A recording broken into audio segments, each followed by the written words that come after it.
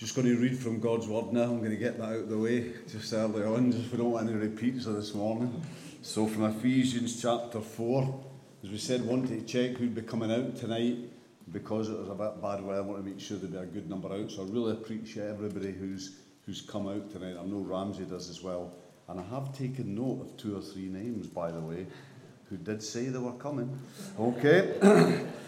From verse 13.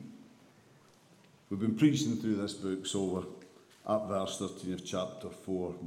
It's all been about unity, and then we go in to verse 13. Until we all reach unity in the faith and in the knowledge of the Son of God, and become mature, attaining to the whole measure of the fullness of Christ.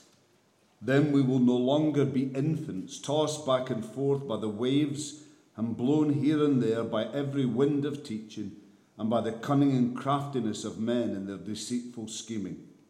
Instead, speaking the truth in love, we will in all things grow up into him who is the head, that is Christ. From him the whole body, joined and held together by every supporting ligament, grows and builds itself up in love, as each part does its work. Let's just pray. Father, we just want to come tonight and just ask for your blessing, your enabling, that you'll give us just that clarity of mind and that openness of heart that will help us to understand your word and then to apply that word into our lives. And we ask this now in Jesus' name. Amen. One of the good things about getting a little bit older is that you can sometimes put down instances of forgetfulness to the aging process. I didn't try it this morning, but it's true. You know, that's what happens when you get older. But let me just be upfront and confess, I have always been inclined to moments of forgetfulness. I tend to get kind of caught up and involved in what I'm doing and then forget about what I should be actually doing and what needs to be done. If I can forget all about that. Now, one classic instance of this example was one Saturday morning when I was a young man rushing to get to the train station in Ardrossan so I could get the train to Glasgow Central or somewhere that I needed to be. And I was just about out of the door after a hurried shower when I realised that I hadn't combed my hair. Now, I had thick, curly, bushy hair at this time in my life. I was a bit like Jimi Hendrix without the guitar. It's hard to believe, but it is actually true. I know Grant, he was a mirror image of me in his youth as well, but there I was. So my hair really needed combed. I spent 5 minutes, all the few minutes, just rushing around the house, tearing the place to pieces, looking for this comb, but I couldn't find it anywhere. So I rushed off to the station. I managed to get there a couple of minutes early, and so I dived into the shop that's nearby, still there now, and asked with real urgency if he got a comb. Now, I noticed the shopkeeper gave me a long searching look, but I put it down to a little bit of annoyance from him that I was kind of hurrying him along a bit. Finally, a couple of minutes later, I was sitting on my seat in the train. I just took a moment or two just sitting there, just trying to get my breath and just calm down after all the hassle of this morning. And then I started to comb my hair, and I stopped immediately because right at the front of my head, jammed into my hair, was the comb that I had lost. You see, my hair was so thick then that I could and often did just jam it in, and that's what I'd done that morning. But in rushing around, I'd forgot all about doing it. I was looking for it everywhere, and all the time, it was stuck right there in the front of my hair. No wonder I thought that shopkeeper looked at me twice. In fact, as I thought about it more, he must have been really desperate for a sale, or surely he would have told me, "Listen, son, you've already got a comb stuck to your head." Now, I'm highlighting, everybody thinks this is just a story I've made. No, you don't really, know it's true. But I'm highlighting forgetting because it's proven to be quite difficult time-wise to get real continuity in this evening series of sermons on Ephesians. And the theme that we're looking at tonight is so inextricably linked with what we looked at last time that I think it's vital that we do a bit of a review, a bit of a recap of that before we move on to what we're actually going to be focusing on in this passage. So last time then, from Ephesians 4, 7 to 12, we looked at the gifts that God gives. The gifts that he gives that as they are valued and as they are used, that will enable the church to maintain and to grow in unity. That will enable all God's people to work together and to live together in an ever-deepening experience of unity. And we saw there that the giver of these gifts is Christ, the risen, ascended Lord Jesus Christ.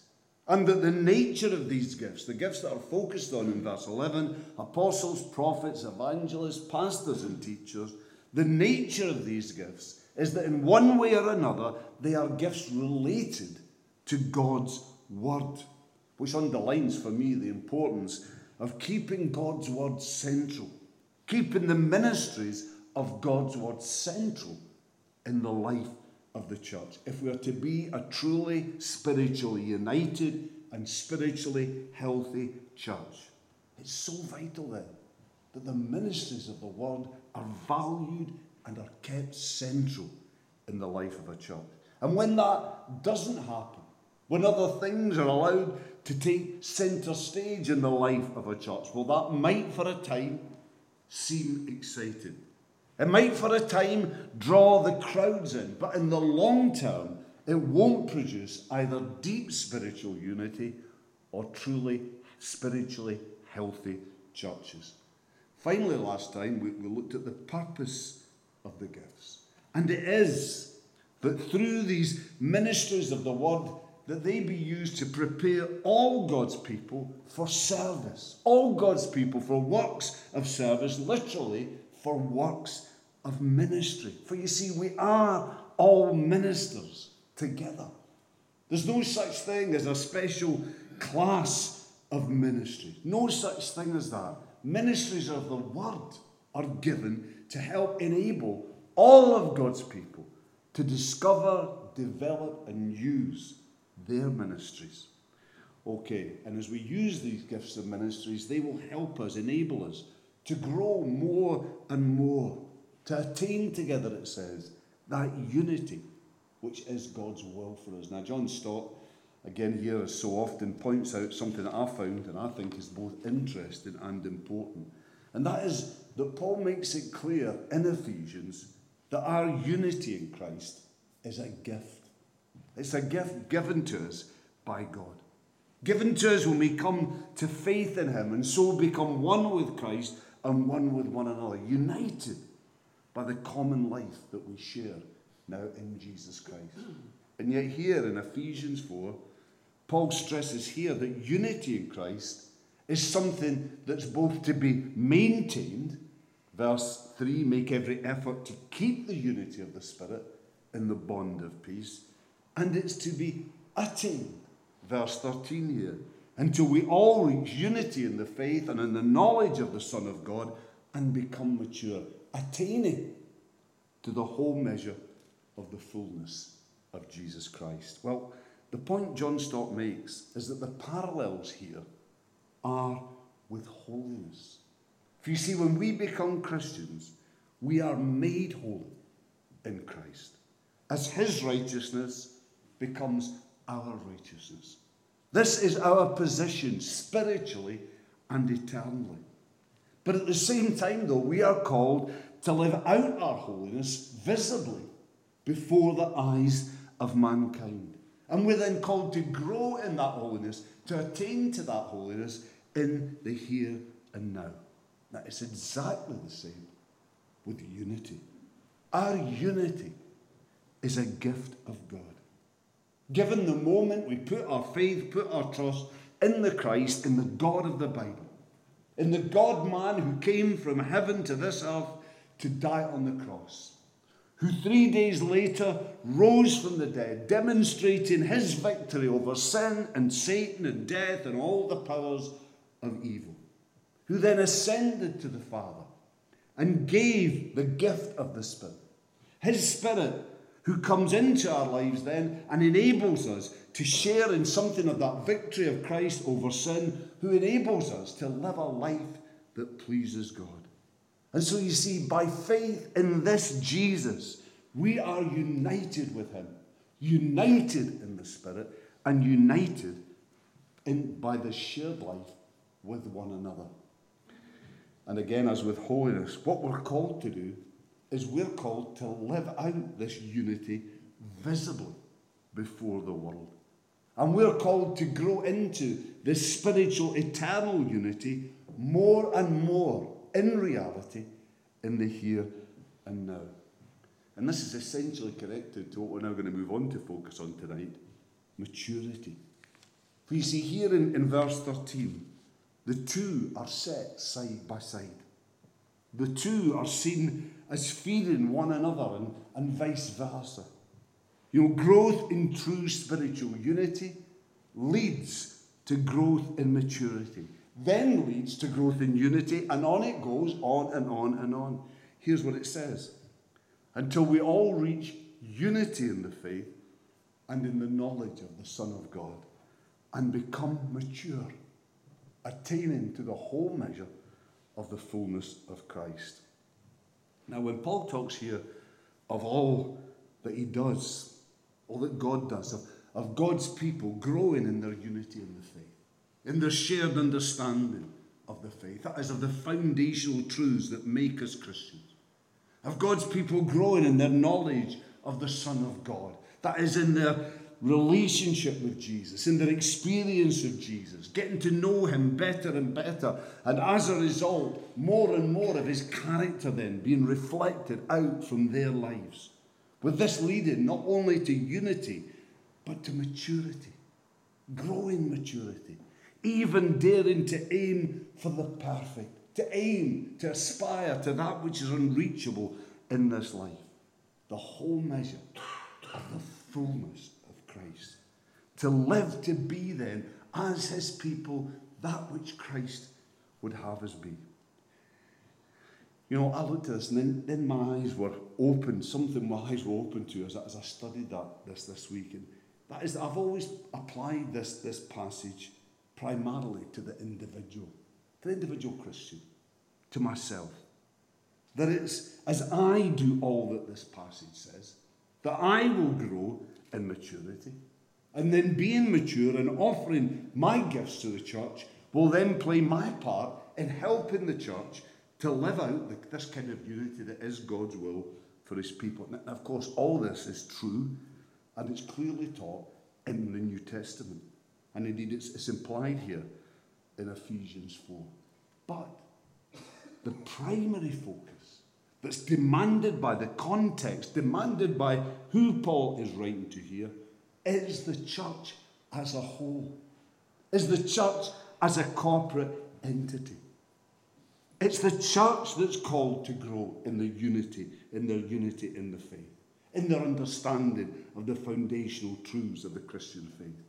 It is the church that's called to grow in their knowledge, in their relationship and experience of Jesus. It is the church that is called more and more to reflect out from its life more and more of the character of Christ. It is the church that is called to aspire to the whole measure of the fullness of Christ. And we can see here how all of this fits together. In that all of us are called to play our part individually in building up the body. We offer up whatever gifts, whatever resources, whatever we have to that end. And as we do that, the work never stops. It keeps on going until the church as a whole, until the church as a body is united in the faith and mature in Christ, in our relationship with Christ. So reflecting out the character of Christ and doing the work of Christ in our community. And the work never stops. The process keeps on going. The challenges keep on presenting themselves to be overcome until this is what we are, until this is who we are as a church.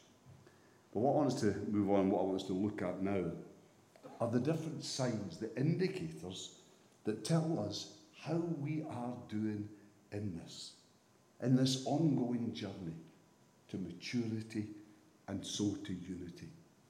How far are we travelling? How well are we travelling? First then we see the marks of immaturity. Verse 14 says, "Then we will no longer be infants, tossed back and forth by the waves and blown here and there by every wind of teaching and by the cunning and craftiness of men in their deceitful scheming." So what then are the marks of an immature church and by extension an immature Christian? First, they're like children, like infants. Now, we know that there's much about children that the Bible commends, like their humility, like their willingness to trust, their willingness to have faith. But here, Paul warns us that there are aspects of childlikeness that we also need to beware of, like their lack of knowledge, their inexperience, like their thoughtlessness, their rashness, which can leave them open to being easily persuaded and misdirected.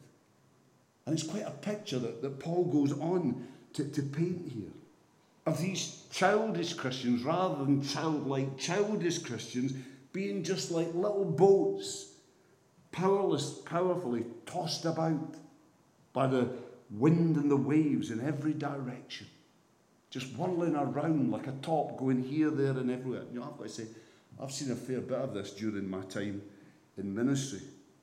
You know, different waves of teaching throughout the years have swept across the church. Different fads and fashions that have for a time held sway in parts of the church.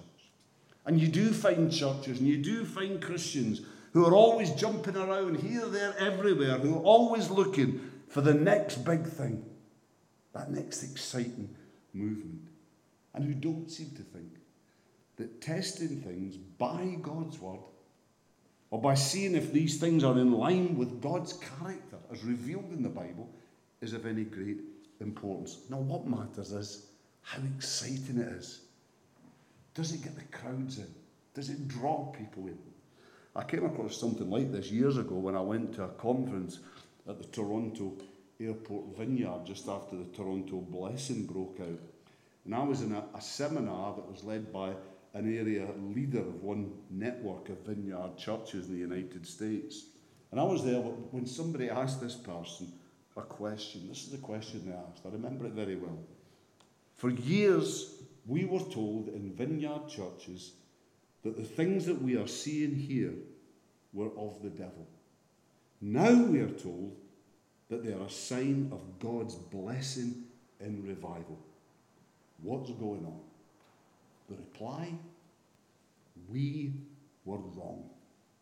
Simple as that. No reference to God's word, no attempt to justify biblically or theologically what was going on then or what was going on in the past. And just here to make my position clear, I find it very difficult to see people barking like dogs as a sign of the Spirit at work in power in men and women. I mean, we're told here in these verses that God's aim is to see people attain to the whole measure of the fullness of Christ.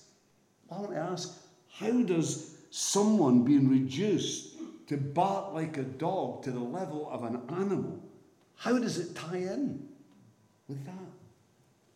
You see, when God's people are not rooted in the Word, when they do not respect and value the ministries of the Word, and when as a result of that, they're not growing in their relationship with Christ, in their understanding of Christ and His character, in their experience of Christ, then lacking that kind of rootedness, or to put it better, to tie in better with the imagery of these verses, lacking that kind of anchor, then it is so easy for us to be influenced and persuaded, for us to be blown around here, there, and everywhere. And then secondly, look at what it says here about those who are misdirecting the church. Again, in verse 14, it speaks of the cunning and craftiness of men and their deceitful scheming. Now, the word that's translated here, cunning, has got its origins in dice playing and playing games of chance. And the craftiness of men and their deceitful scheming, well, largely, I suppose that speaks for itself. But the idea is of those who deliberately trick the people of God and do that for their own ends, mislead God's people in order to further their own lives. Now, I'm sure that there are a number of different possible examples that could be given of this, but one that jumps into my mind is those who teach the prosperity gospel, that a Christian should always be blessed, a Christian should always be healthy and always be wealthy, and that if you're not, then that's down to you. That's because of your lack of faith, because that's God's will for you. There are a lot of teachers of this, men like Kenneth Copeland, Kenneth Hagin, Benny Hinn, and the one whose name I like the best, Creflo Dollar. Brilliant. But the most telling insight into this I came across in Hank Hanegraaff, and something that he tells of his experience of going to a prosperity gospel conference. And he talks of going into the massive car park of the conference centre that was hosting this event. And sure enough, he says, he came across the section of that car park where all the luxury cars that these speakers say is one evidence of God's blessing on your life, where they were all there. Rolls Royces, Bentleys, Cadillacs, top of the range Mercedes, just keep on going, indulge your wildest fantasy and imagination. These cars were all there, side by side, in this section. So he asks, is this justification of the prosperity gospel? Well, here's the problem. This area of the car park was reserved for the speakers at this conference and its different seminars. You see, the prosperity gospel works, but primarily for those who teach it. Here are some interesting facts I found. The richest pastor in the world is Edir Macedo of Brazil, who's reckoned to be worth $1.1 billion. Kenneth Copeland of the USA has a $740 million fortune. And 7 of the top 20 richest pastors in the world come from Nigeria, a country where the average middle-class Nigerian, they reckon, earns about $650 per month. Amazing. Amazing that God's people, Christians who claim to follow a crucified Christ, to be part of a church that was founded by the first apostles and disciples who were beaten, harassed, and many of them martyred for their faith. Amazing that some of God's people can be deceived into accepting a travesty of the gospel, such as this, that teaches we should always be healthy and wealthy if we have faith. But you see, this is what happens if we are not rooted in God's word, if we don't value the ministries of God's word. This is what happens if we don't have a deep knowledge, a deep relationship and experience of Jesus Christ. This is what happens. This is what can happen if we are spiritually immature. Then we have the marks of maturity. There in verse 15 where it says, instead, speaking the truth in love, we will in all things grow up into him who is the head. That is Christ. Now you see, I've always seen this and used it and taught this in relation to the kind of attitude and behaviour that should be part and parcel of mature Christian conversation. The way we speak, the things we say. Particularly when there are maybe fractious and contentious issues that we need to work through. That we should speak the truth, but we should seek to do so in love. Because truth without love can be used as a nasty, destructive weapon. And equally, there can be a spineless, sub-Christian form of love. A love that remains silent because I don't want to be unloving. I don't want to offend anybody, even in the face of unholy living and outright heresy. Now, I still believe that this is a totally biblical thing that's being said, and it's part, I think, of what Paul is saying here.